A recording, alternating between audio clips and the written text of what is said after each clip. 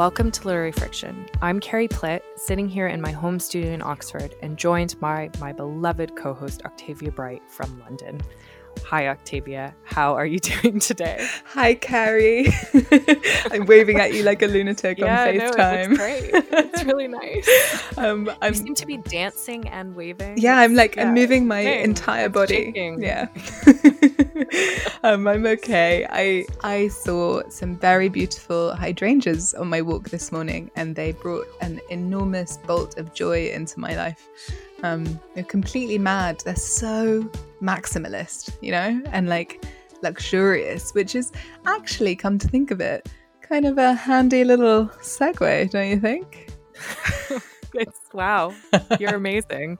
Yeah, I love hydrangeas. I have been trying to grow them for the last 3 years with mixed results, but I do have a hydrangea plant in the garden that has a few large, healthy pink blossoms, and I'm feeling very grateful for that. This right is now. it. This is perseverance. That's exactly right. Are they quite hard to grow? No. I think they need a lot of water. Maybe I don't know. I should do more research about this. Maybe this is the problem. But I mean, Google's probably your friend. What is your friend? Gardener's question time. I've never got there. Am I at the stage of my life yet? I haven't got there yet either, but I hear it's good. Yeah. I've heard it in the car. I don't know. I'm not there yet. I'm not there yet. But yes, as you so subtly and pleasingly teased earlier, we are going to be talking about luxury in literature today. And no, we don't mean rich people having spa days or flying first class. Instead, we're going to be talking about writing that engages with the aesthetic, opulent, baroque, and decadent. And those are all quite opulent words themselves, aren't they? Yeah, they're fun to say. Through writers including Oscar Wilde, F. Scott Fitzgerald, and Niven Govinden, we'll be thinking about things like what it means to write luxuriously and why engaging with luxury can be an act of resistance for marginalized communities. Our guest today is Shola von Reinhold, whose debut novel Lote is about present-day narrator Matilda's fixation with the forgotten Black Scottish modernist poet Hermia Druitt, but also a meditation on aesthetics and beauty and who is allowed to access them. Can you tell the listeners a little bit more about Shola, Octavia? I sure can, Carrie. Shola von Reinhold is a Scottish socialite and writer. Shola has been published in the Cambridge Literary Review, the Stockholm Review, was Cove Park's Scottish Emerging Writer in 2018 and recently won a De Waal Award for Literature. Shola is a recent graduate from the Creative Writing MLit at Glasgow, which was completed through the Jessica Yoke Writing Scholarship, and has previously studied fine art at Central St Martin's. Shola has also written for publications including ID and Another Magazine. So today, you'll hear our interview with Shola, we'll talk more generally about luxury in literature, and finally, we will give our usual book recommendations. So come indulge in literary friction. I like what you did there. Yeah, that was my most luxurious voice. It reminded me... Was it there? Well, it made me think of Galaxy chocolate adverts. Octavia, we're supposed to be resisting capitalism. What is this? I'm talking about pleasure, baby. Come on. Chocolate pleasure. I could use a chocolate bar right now. Me too. I could always use a chocolate bar. They're a great, delicious thing.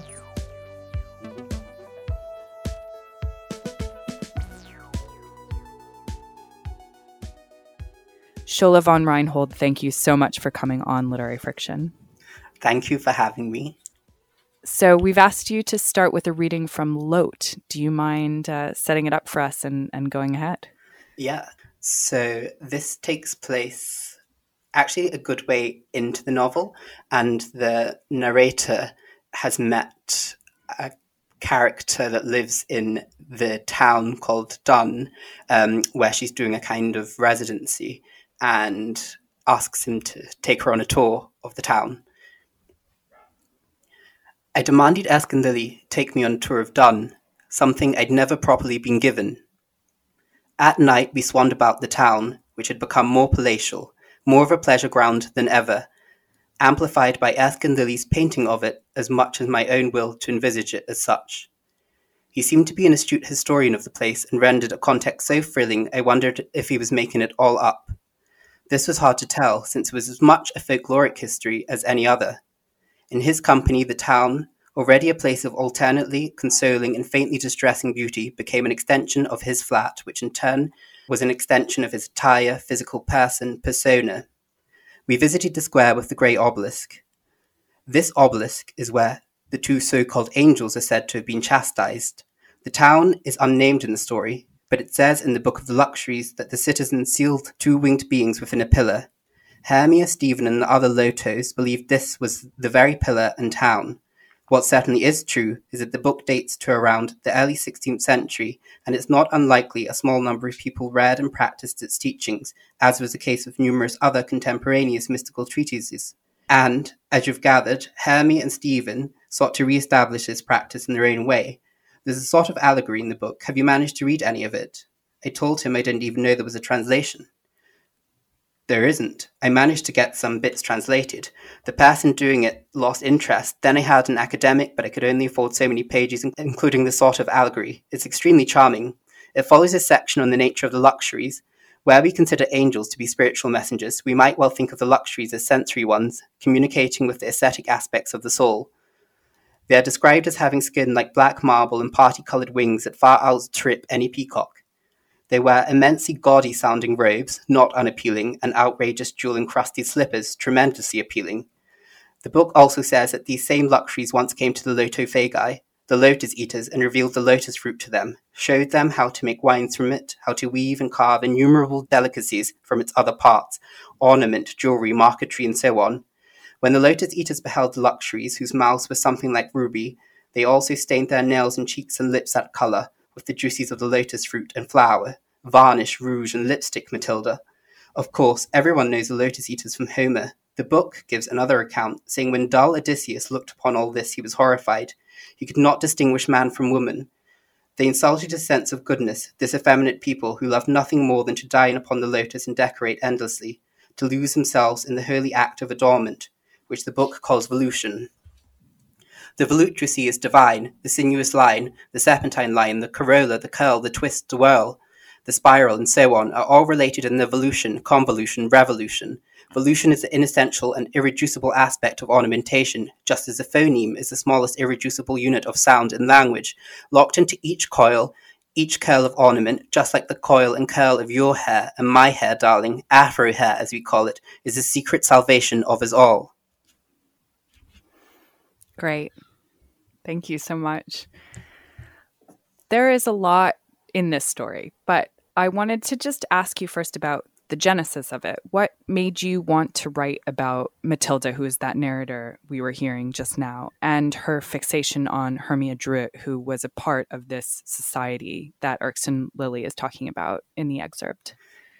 One of the points of the novel's genesis came from reading and really, really loving, but eventually being able to properly escape into a sort of strand of, I guess, English prose fiction, which sort of I'm thinking of like books like Brideshead Revisited, The Secret History, and maybe even like Isherwood, which all sort of share this romantic and Arcadian quality, and they're also all sort of written in first person, supposedly with an outsider narrator, even though their so-called outsider is always a white man, so he's sort of not that far out of the picture. But reading those and sort of finding a lot of sort of wonderful immersion, but eventually that the toll of escaping into those becoming more and more. And I guess so it was partly sort of written in answer to that experience in sort of a way of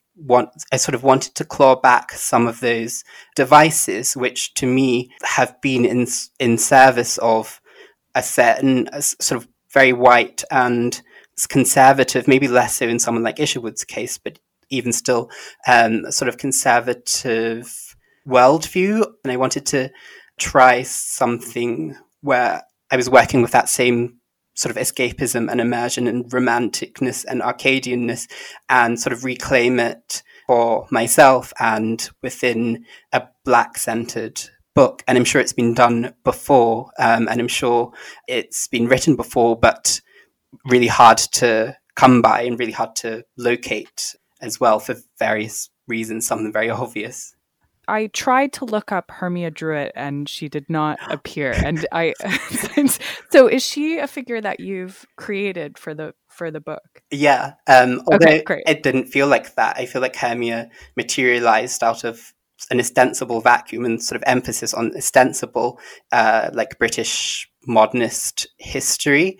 And again, like in spite of like all of the elitism and the deprioritization of Black women in the archive and in high modernism especially, it seemed strange that we don't know of, at least to my knowledge, a Black British woman working within the high sort of experimental modernist tradition, because there was people like Una Marson, the Jamaican poet who was living in Peckham at the time, and then there was Elizabeth Welch, the like amazing performer who was living in Mecklenburg Square at the same time as so many. I think there's a book that's just come out about the women, the sort of mod groups of modernist women that lived in that square. And here was a Black woman living in that square. She was going to Soho bars. She was going to Bloomsbury parties. She knew Paul Robeson. She was friends with sort of the Chelsea artists. But within all of this, what I found strange was that there was no Black British woman writing poetry of the kind that Hermia writes. And I feel like it seems to me that she did exist, and it was inevitable that there was a Black British woman writing that kind of poetry at the time. And it's either been quote unquote lost, or it's actually, it's still out there. Maybe there's somebody working on it right now. And I say that because since publication, sort of strange things have started to happen. Like, what's strange to me, I got an email from a writer in Scotland called Jess Bruff, and it contained an article from 2015 by a scholar called Gemma Romaine, who's done a lot of work around Black Bloomsbury. And in the article is a description of sort of the Chelsea set, and it describes how this scholar has come across she's going through the Tate archives, and she's looking at photographs of this group, and there's a photograph of this sort of, I think it's like a motor car sort of in a country lane, and it's a group of bright young people, and in the center of the car there's an unidentified Black woman. And the way that Gemma Romaine sort of writes about the unknownness of this Black figure and how she's sort of looking into it really reminded me of Hermia. And then sort of one of the strangest things was that a modernist scholar called Anna Gerling emailed me an article about a Black communist woman who knew Nancy Cunard, who Hermia is friends with in the book, and who sort of knew, actually sort of encountered a lot of these figures. And yet it was part of this really fascinating communist movement, and is called Hermina, which I found just really, really weird. Yeah. And it's like all of these versions of Hermia are sort of materializing out of nowhere, but of course they've been there all the time and people have known about them. But I just found that really interesting, the way that it felt like she was materializing out of a vacuum, but really she's there. This is the amazing thing about excavation, isn't it? Like, it starts slowly, but then as the momentum builds, suddenly more and more and more is revealed. And I love the way in this book you bring together like the imagination as a tool for excavation as much as like historical research. And like you say, like the way that when you're paying attention, you can start filling in the gaps to something in a way that actually then kind of tallies with history. I don't know, it feels kind of magical. But I wanted to ask you about the transfictions in the book that Matilda, your narrator, collects essentially, and she kind of creates, I mean, to me, I imagine them as like archive cards basically, but they're very kind of beautifully done, aren't they? When you were coming up with, like, how did you choose which figures you were going to include as her transfictions, and how do you relate to those figures yourself? I just sort of went for figures that had interested me, especially when I was younger, people like Stephen Tennant, and then people that I've learnt of later, like Robert Orth, the Negritude writer, and a lot of them were like entry points into queerness, and the first way I encountered queerness in literature or literary history or sort of artistic history. But they also sort of, as I was talking about before in relation to that escape sort of feeling like it comes at all. A lot of those early figures, which were sort of queer lodestones for me, were incredibly white and incredibly posh as well. But it sort of started to gravitate more to more away from that, and started to find people like Robert Roth and various other sort of Black historical figures who represented that queerness and that like an ornamental way of being, which I found initially really appealing, and then to discover all of that existed within Black history was really important. I love the way this novel not only finds and brings out those figures, but is such a celebration of luxury and aestheticism and beauty and excess. And it really seemed to me that you were making an argument for the ways in which, especially for people of color and queer people, engaging with pleasure and engaging with luxury can be a sort of radical act, especially when these figures have been so left out of literature and sort of the movements that celebrated those things. Do you agree with that? And is that one of the things you wanted to do? Yeah, no, very much so.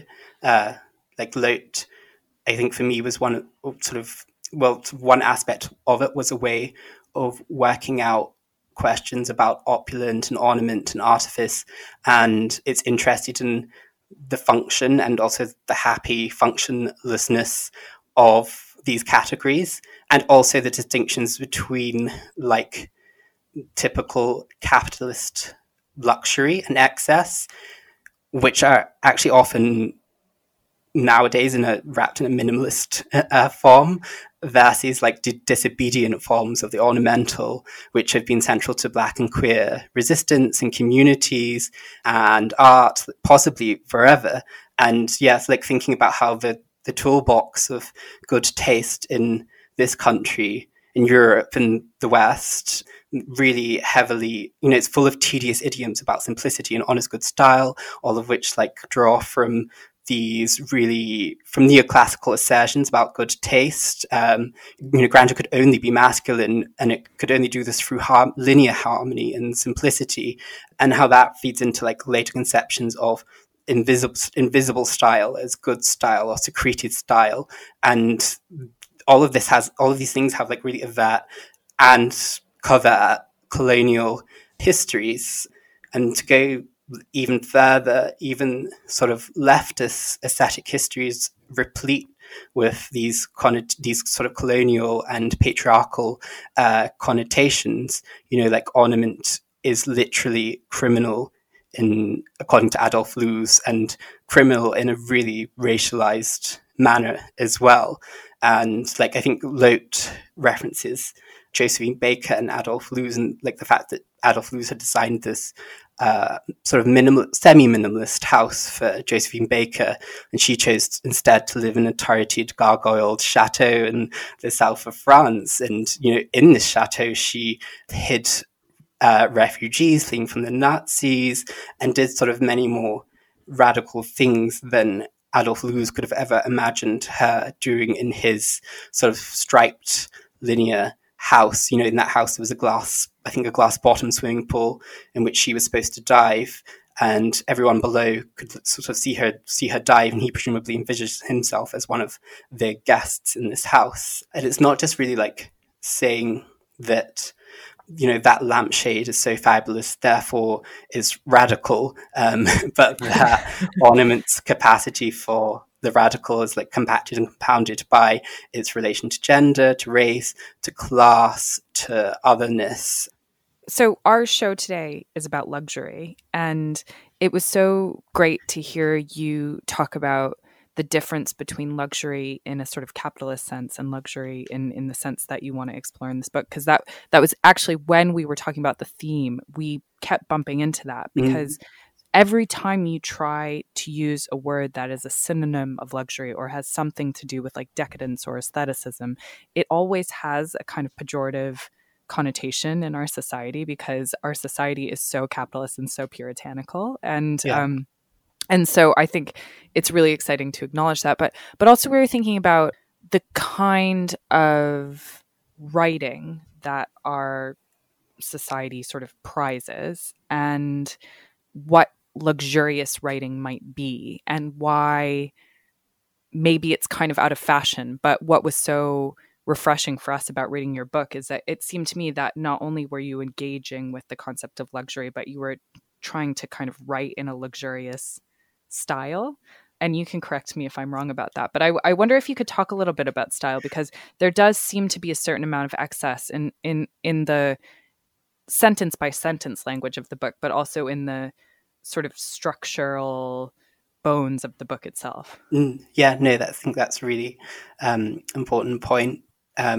It's not just, it would almost be a little bit hypocritical for it only to be dealing in notions of artifice and ornament, and the book's own conception of the idea of luxury, as opposed to capitalist luxury. It would almost be a little bit hypocritical to just only work through that in a thematic way, which is also acknowledging the fact that there are all sorts of things which happen outside of the thematic, outside of idea, the experiential, the things which are between sensation and thought, which we are sort of unable to give voice to or articulate, and trying to make the text more material or engage in a materiality is very much working with that. It's not, to me, it's not an essay. I would have written an essay if I just wanted to deal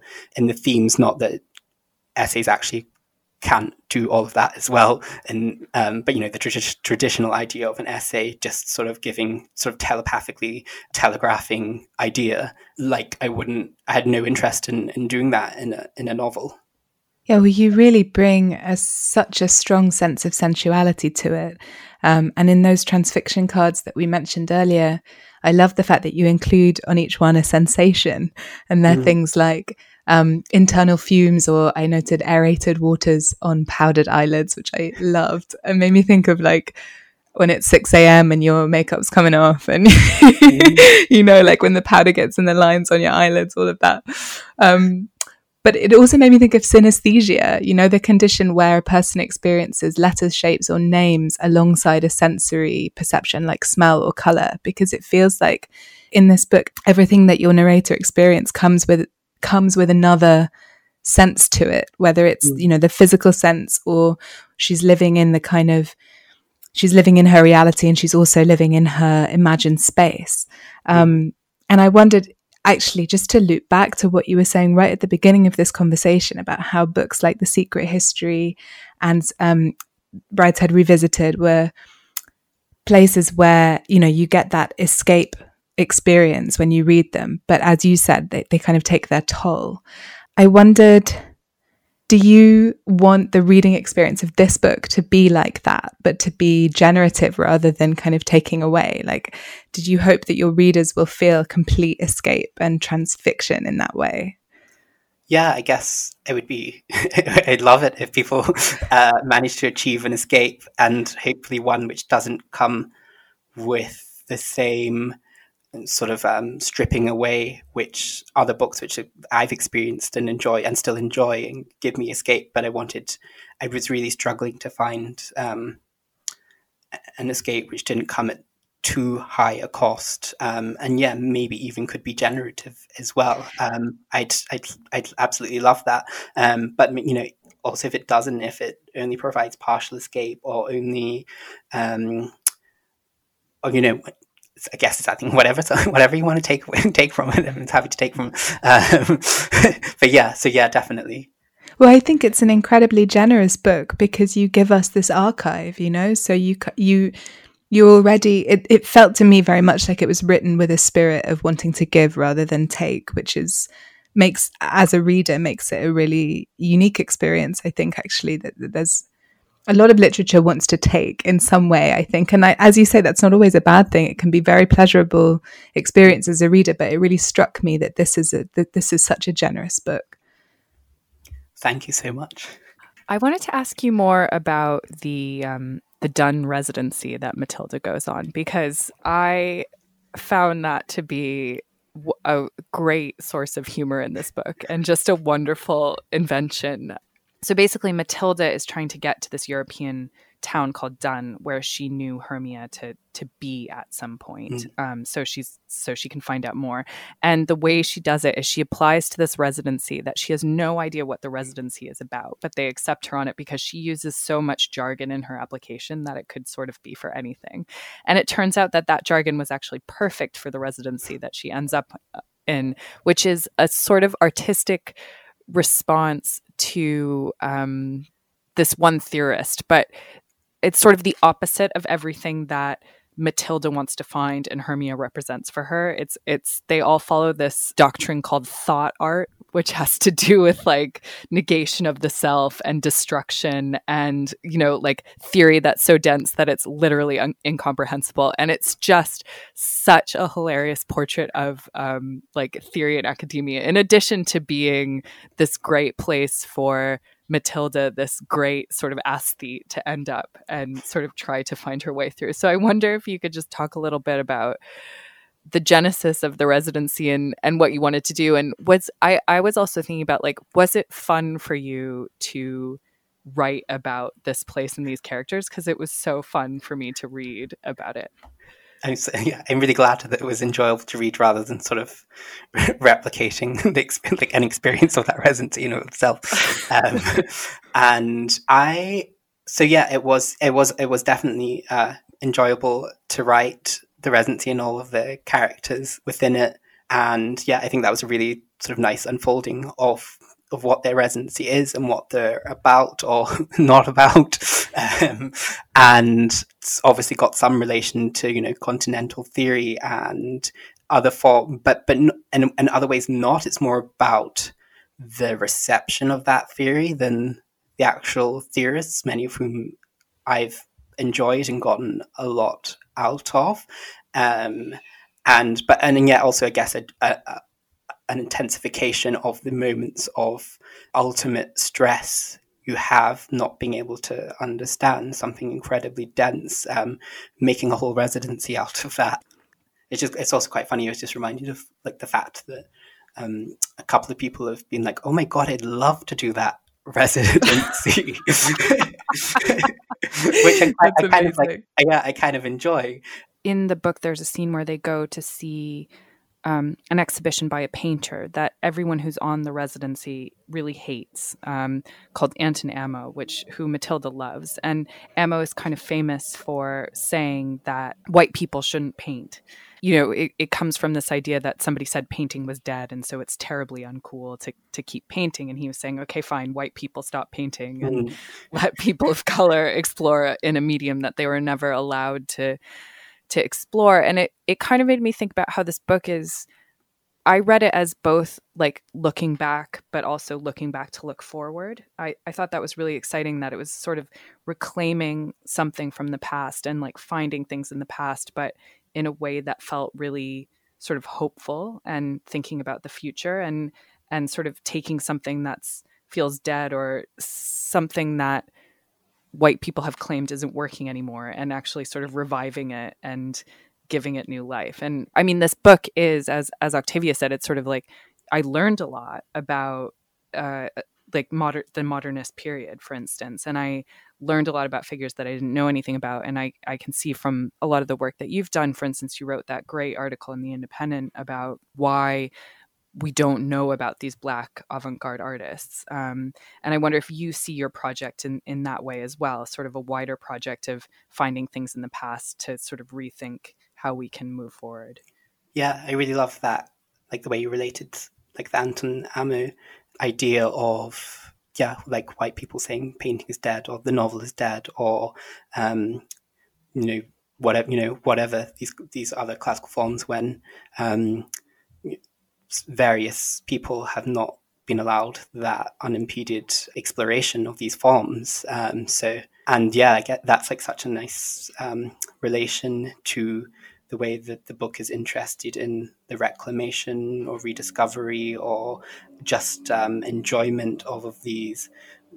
It could be just like the tiniest thing embedded in history, which has been discarded or thought of as ephemeral, which becomes revived, and all sorts of new interest and wonder can be found in it all of a sudden when you allow somebody else to look at it, or when somebody, when a Black person, for example, is engaging in these sort of aspects of history, the whole wealth of knowledge and experience spills out of something which is considered dead.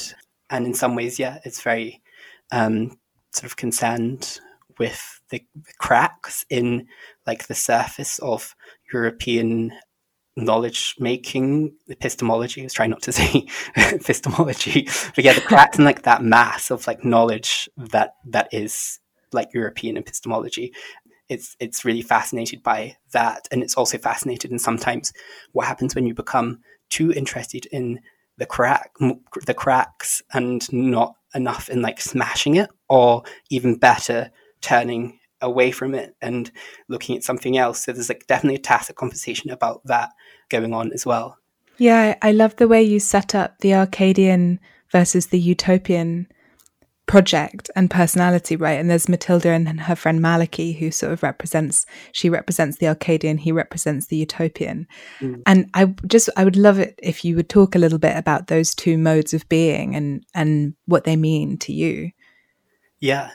I'm trying to remember where I first sort of came across them, but they, especially in relation to modernism, they actually sort of play out a lot through modernist literature. And I think that they're mentioned in like a poem by Auden, where there's a bit that's like either Arcadian, you're the utopian, and he sets these up as personality types. He doesn't call them that, but I feel like that's what they're sort of being shown as. And the utopianism he aligns with a kind of progressiveness and with a will to also destroy older things in order to make way for and imagine a new future, whereas the Arcadian has a much more sort of backward looking impulse, one which is to do with borrowing, but also is sort of accompanied by these aesthetic concerns for preservation.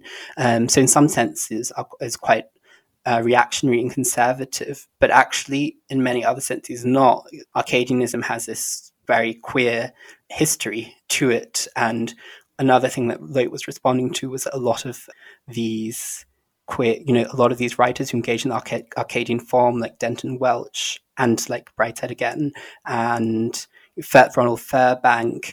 Yeah, all these modernists are all sort of white, gay men, and that this kind of mode is often thought of as belonging to white gay men. Arcadianism corresponds a lot to what Susan Sontag talks about in terms of camp. So Lote is very much about questioning that.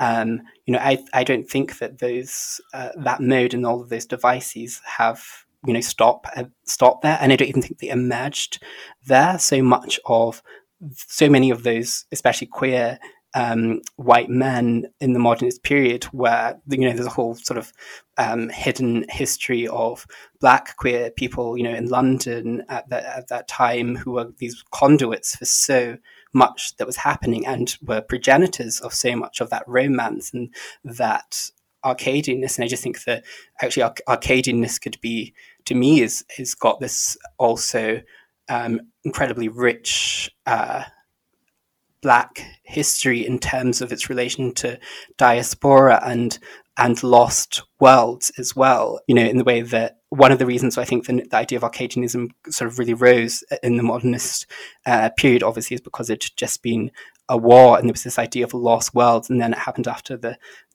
next war too, and people remembering the bright young things in Weimar and etc., all of which were heavily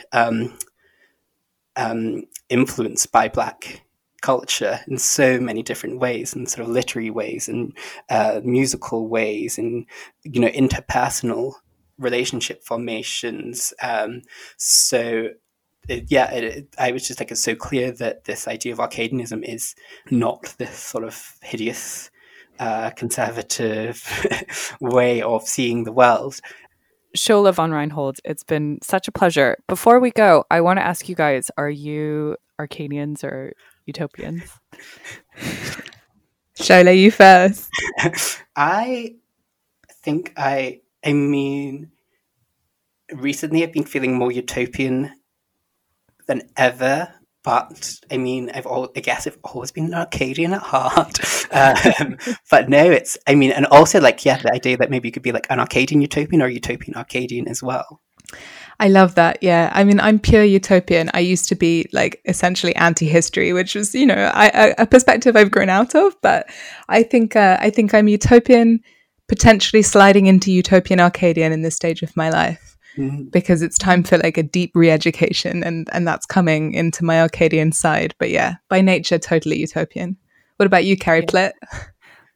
I mean, you won't be surprised to hear I'm a true Arcadian at heart, but I think we're living in an age when it's impossible not to be a little utopian. And I think that's part of what I'm learning right now is how to be a utopian Arcadian or an Arcadian utopian.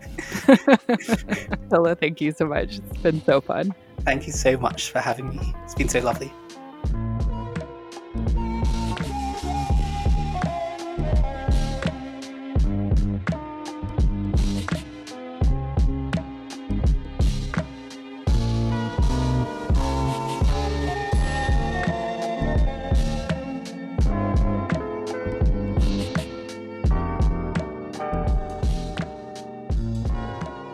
This episode is sponsored by Picador.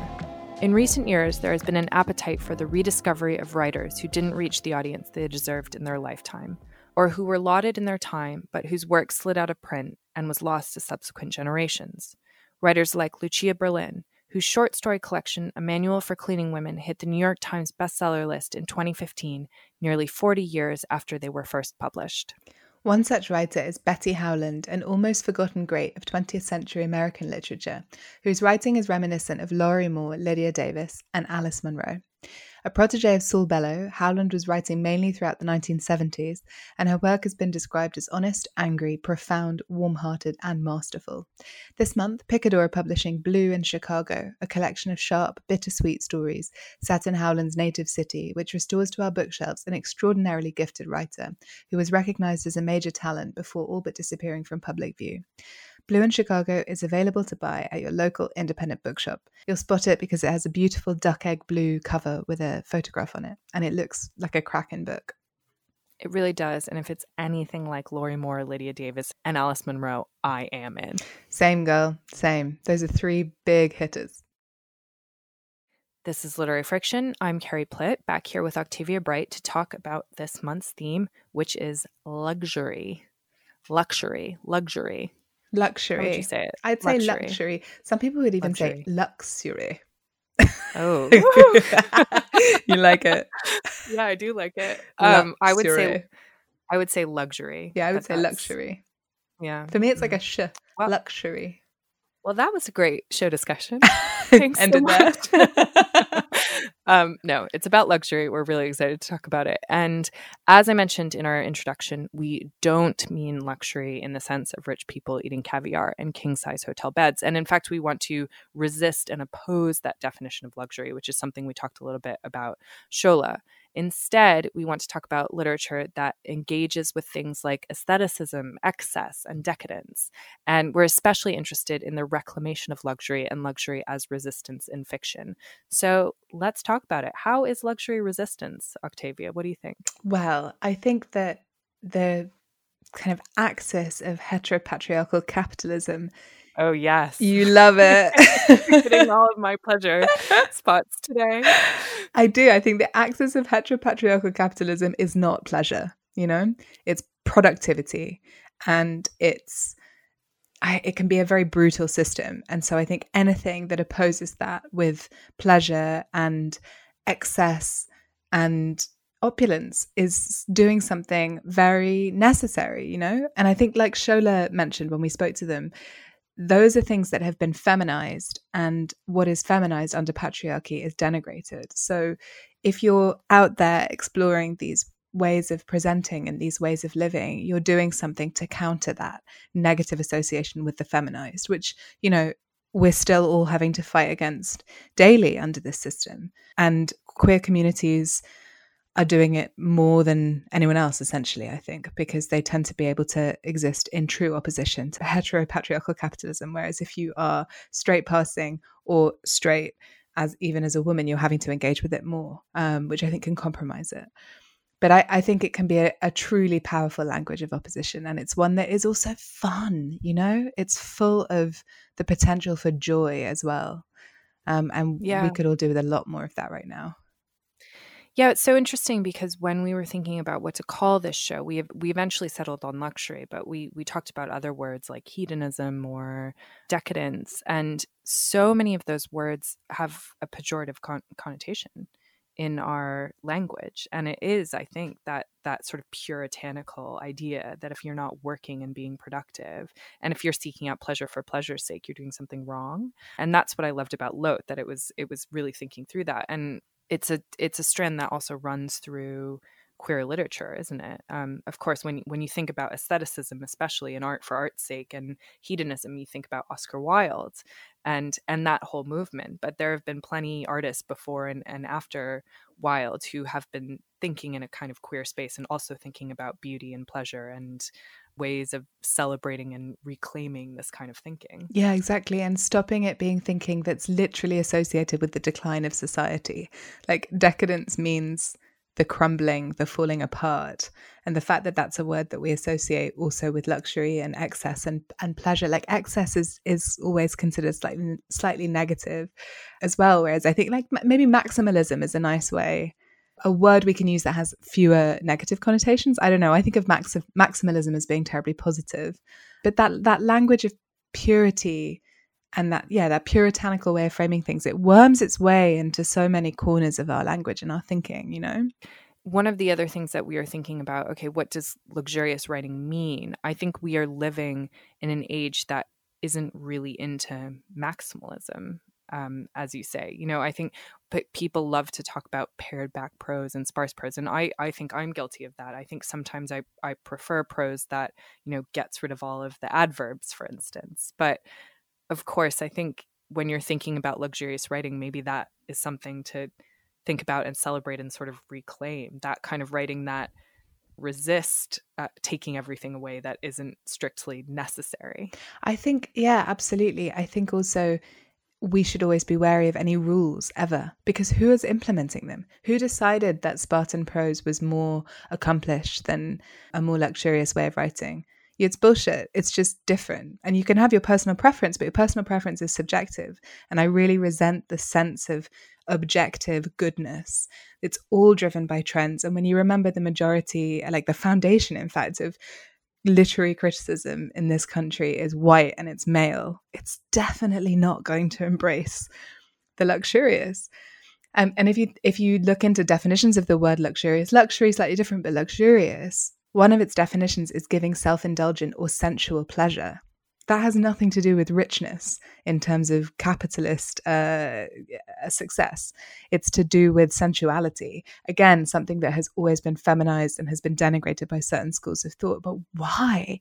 Like, why would you cut yourself off from sensuality? Sensuality is such a glorious way to experience the world and to connect with, and it's something that's available to all of us if we remember not to cut ourselves off from it.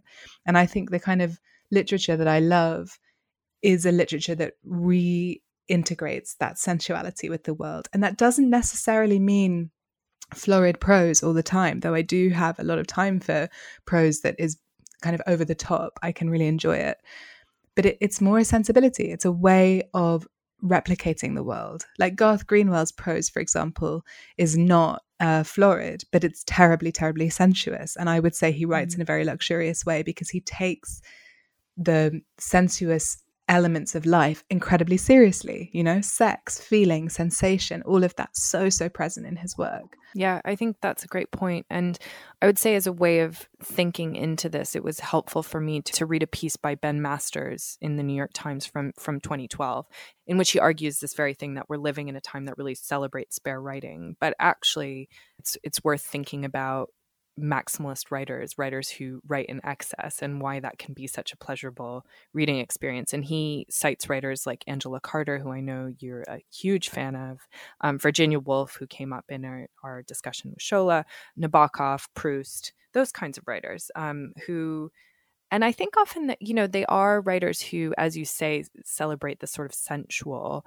They are often writers who really love language, who almost kind of can't seem to help themselves, which I always love. This delight in the playfulness of words and the way words can be used with each other, and just a sentence on a page and what it can do. Yeah, I agree. I was actually thinking about this because we've been talking about a lot of novelists, but I wonder if you think that luxurious writing is more permissible in poetry.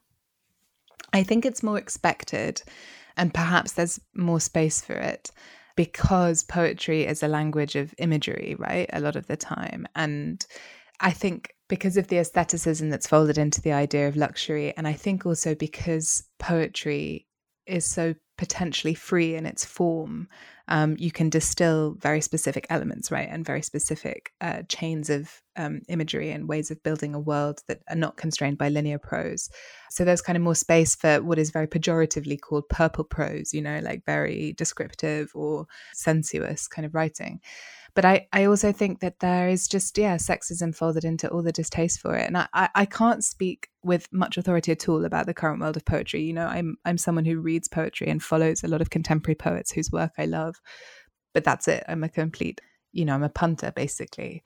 But again, I feel like there has been a lot of distaste for that kind of writing in poetry for quite a long time, which I think is is a shame. And I think it's quite elitist. And the poets whose work I really enjoy, they're doing quite kind of maximalist stuff, I think. And you love Dylan Thomas, who I think is love Dylan Thomas. Yeah, luxury. Such a luxurious writer. His worlds are so rich, Yeah.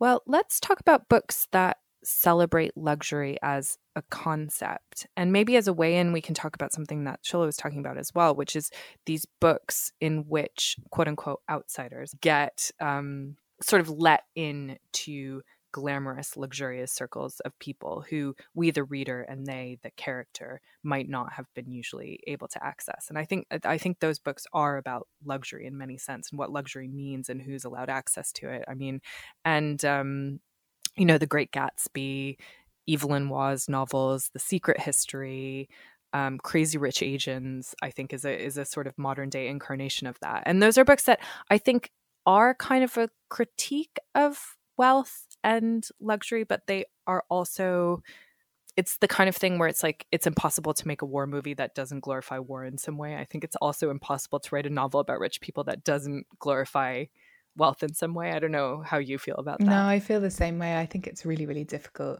I was thinking about Patrick DeWitt as well, who we had on the show a while ago, whose novel is really set in that kind of hyper wealthy land. And again, I think he's very critical of it, but it also does sound kind of fabulous. So yeah, I think it's hard. But what else I thought of was Atessa Moshfegh's novel, My Year of Rest and Relaxation, where the world of wealth and luxury is presented as incredibly cold and empty. I think that's a novel where there's not much glorification going on at all, actually. Like, you don't really read that and think, oh, I want that woman's life, Yeah, but I mean, I do think The Great Gatsby is kind of an urtext here, right? Mm-hmm. It's like, it's so much about opulence and luxury. And that's part of what's so fun about that book, is reading about those parties, yeah. right? Also, Donna Tartt writes so well about a particular kind of wealth, like a slightly more declining wealth, if you think about it, in The Secret History, but also in The Goldfinch, that world of sort of Upper East Side flats that are, very fancy, but it's kind of old school fancy, which is very different from what we're talking about in terms of Succession.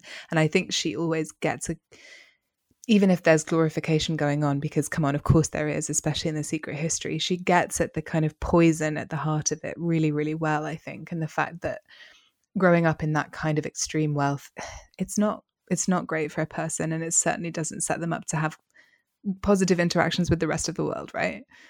Yeah. Yes. What do you think about reading as luxury?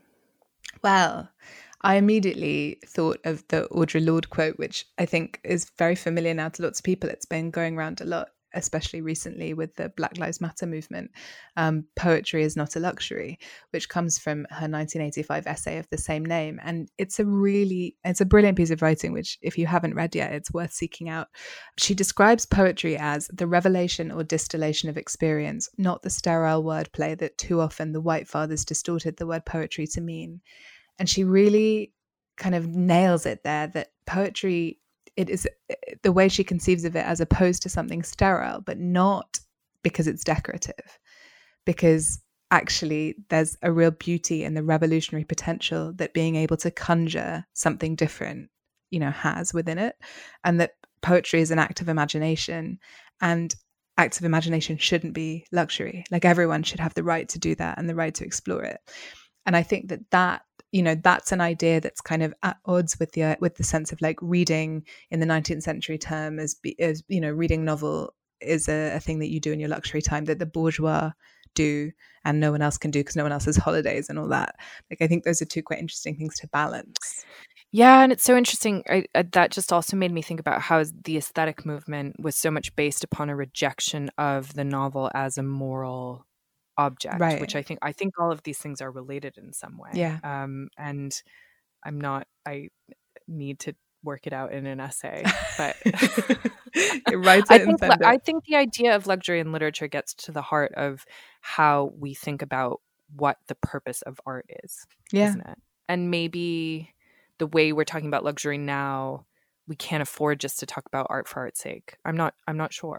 Well, I think, yes, I sort of agree, but I think we can talk about different modes of pleasure. And I think that there's the kind of pleasure that you can take in arts for art's sake, but there's also pleasure in revolution.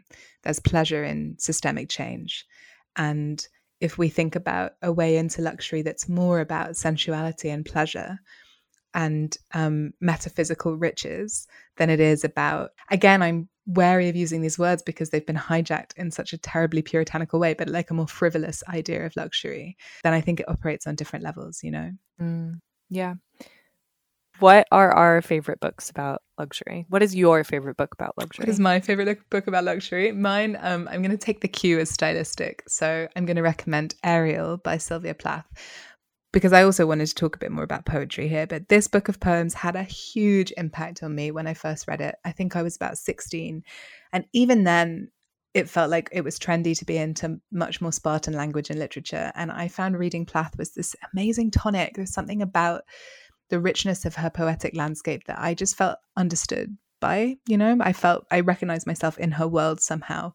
And it's not that her poetic language is florid. It's more that the world is so rich with images, and there's something so generous about each of the poems because it's just giving you, again, more every time. I find reading them every time a really deeply sensual experience. Like this stanza from Morning Song, which is a poem about birth. All your night moth breath flickers among the flat pink roses. I wake to listen. A far sea moves in my ear. It's just gorgeous. It is. I will confess that I read Sylvia Plath around the same time, seeking that kind of meaning, and didn't really find it. But maybe I'm ready for it now. Maybe I need to return. I just didn't get it. Just didn't appeal to me. It doesn't speak to everyone, though, and that's totally fine, Should I tell you about mine? I would love to hear about yours.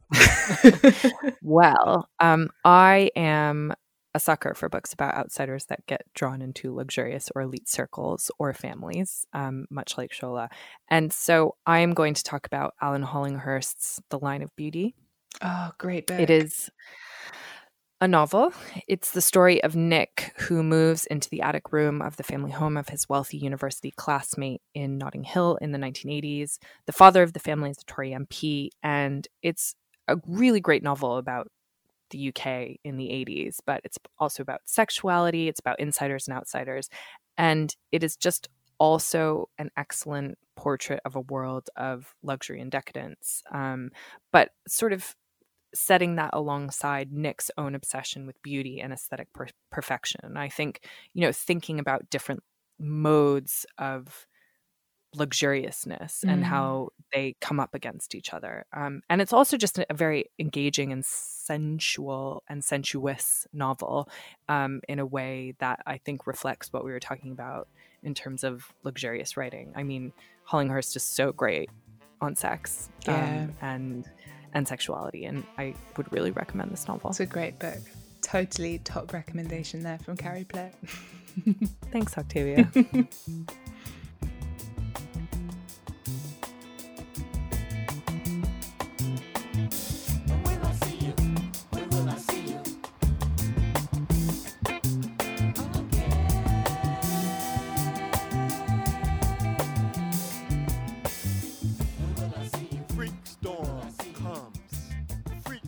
I'm Carrie Plitt, back here with Octavia Bright and Shola von Reinhold to give our monthly book recommendations. Hi, guys. Hi. Hi. So, Octavia, do you want to start? What book are you recommending this month? I would love to start. I realised my recommendation this month kind of really works with the theme of luxury and anti-capitalism, which is a nice bonus. It's called The Glass Hotel by Emily St. John Mandel. And it's just a really great read. It's a novel that critiques the machinery of late neoliberalism, basically, and it uses a Ponzi scheme as a way of showing us the hubris of excessive greed and what happens when a particular kind of really over-the-top wealth ultimately crumbles, and who are the people who actually suffer, like, did Madoff suffer the most, or did the people who gave him their life savings suffer the most, sort of questions. And the Hotel of the Title, which is just this wonderful setting for where all the action starts from, doesn't necessarily all happen there, but it's perched at the tip of Vancouver Island in Canada, and it describes itself as wilderness adjacent, really getting into the idea of like the kind of luxury that thinks it can buy anything on its own terms. So like you can experience the wilderness, but from the comfort of a 5-star glass box. Thank you very much. You're not going to get your feet wet. And it's very, very caustic about that way of being in the world. But it's also about code switching and about how performance can really get you into places that you wouldn't expect, and how a surface presentation of a particular kind can open doors for you. And she brings this really great idea that runs through the whole book of the idea of the world of money as a country of its own, which is kind of borderless, and the rules are not that clear, but you can feel them out by trying, basically. Yeah, it's great. And basically the bottom line throughout the whole novel is like the world of luxury, of this kind of capitalism inflected luxury, has zero integrity, and like don't bother looking for it, Anyway, it's a great read. Very, very highly recommend for these bizarre times. Sounds amazing. Great. Because it sounds amazing. And I loved Station 11. Shola, what's your recommendation? So I'm going to recommend a biography by Gemma Romain, who I'd just mentioned. So her research, along with another scholar called Caroline Brezzi, into like the Slade archives and other sort of art school archives, which sort of uncovered sort of hundreds of images of Black and Asian people living in London between the war, studying in these institutions, and also coming to model. And that was highly influential on Lote. And I actually didn't get to read this book whilst writing it, but I wish I had. And this is, it's called Race, Sexuality and Identity in Britain and Jamaica, the biography of Patrick Nelson, 1916 to 1963. And I did just mention Patrick Nelson. He was a Black Jamaican man who moved to London in the mid to late 30s, and was the lover of the Bloomsbury Group artist Duncan Grant, and also was an artist, model. And it's just got a really vital and amazing bit where it sort of explores interwar Bloomsbury and Fitzrovia, which is described by one of the sort of modernists at the time as being like Paris in terms of its sort of multi-ethnic demographic. But at the same time, this book sort of is clear that this wasn't a multicultural hub or haven, and these people were really sort of experiencing horrible things, violence, struggle getting accommodation, just about everything really. But it's so beautifully written, and it sort of goes into the gay nightlife and sort of gives you that feeling of how geographically close things like the gay clubs were to clubs owned or sort of ran by Black people, and how there were overlaps between this and sort of wonderful documents where she'll go and look at sort of police reports of one of these gay clubs, and describes the police officers describing this sort of effeminate Black gay man, in this sort of denigrating way, and it's like, oh my god, this sounds so wonderful, what a beautiful vision, but also incredibly sad. In fact, it's coming from the perspective of a police officer. And yeah, I just think it's a really amazing book. And I hear that she's writing another biography on Berto Pasuka, who was another, who was friends with Patrick Nelson, was an artist model, founded this ballet in London. And yeah, I'm just incredibly excited to know more about him. Wonderful. That sounds great. Yeah, it sounds like a brilliant read. So I am going to recommend a novel called The Vanishing Half by Brit Bennett. This is Bennett's second novel, but the first to be published in the UK, and it was published by Dialogue Books here pretty recently, I think a week or two ago. And it's one of the most absorbing books I've read in a while. I read it, I was on holiday a couple of weeks ago, and it was absolutely pouring, like to the point where it wasn't even worth going outside. But it was wonderful because I just read this book in a single day. And it really, it felt like it was one sitting. I mean, I think I did probably get up to do some stuff, but that just like totally absorbing reading experience. It is the story of twin sisters who grow up in a small Black community in 1950s Louisiana, but whose lives take very different paths when one returns to the community after leaving and living in Washington, D.C. along with her daughter, while the other decides to pass secretly as white, marries a white man, and her family doesn't know anything about her history. So these two identical twins living completely different lives from each other. And it follows their children as well. It spans like states and generations and a huge time period. And yet it's so deftly done that it doesn't feel like it's taking in all of these things. It feels super ambitious, but it never feels heavy. It just feels like a delight to read. And it's thinking about themes like racism, gender, class, family ties. But again, it's the kind of writing that lets these themes come out of these beautifully drawn characters and their stories. And I felt like I needed this novel, and I loved it so much. And I would really heartily recommend it to anyone. It sounds amazing. I've heard such good things about it. Yeah, I want to get my hands on it. A friend said this to me, actually, that you would recommend to your mom, but you would also recommend it to your like younger, cool sister. And that would still, and they would both love it. It feels like it's for everyone, as all novels are always, but this one especially. Yeah, that sounds exquisite.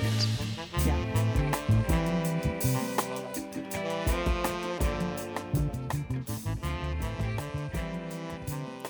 That's all the time we have for today.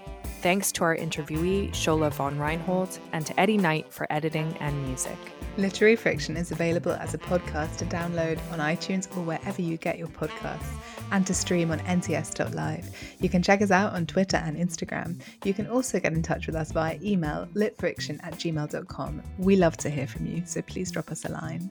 We'll be back in a couple of weeks with another mini-sode. Until then, I'm Carrie Plitt with Octavia Bright, and this is Literary Friction. Storm comes. You better hide. You better run. Freak storm comes. You better hide. You better run.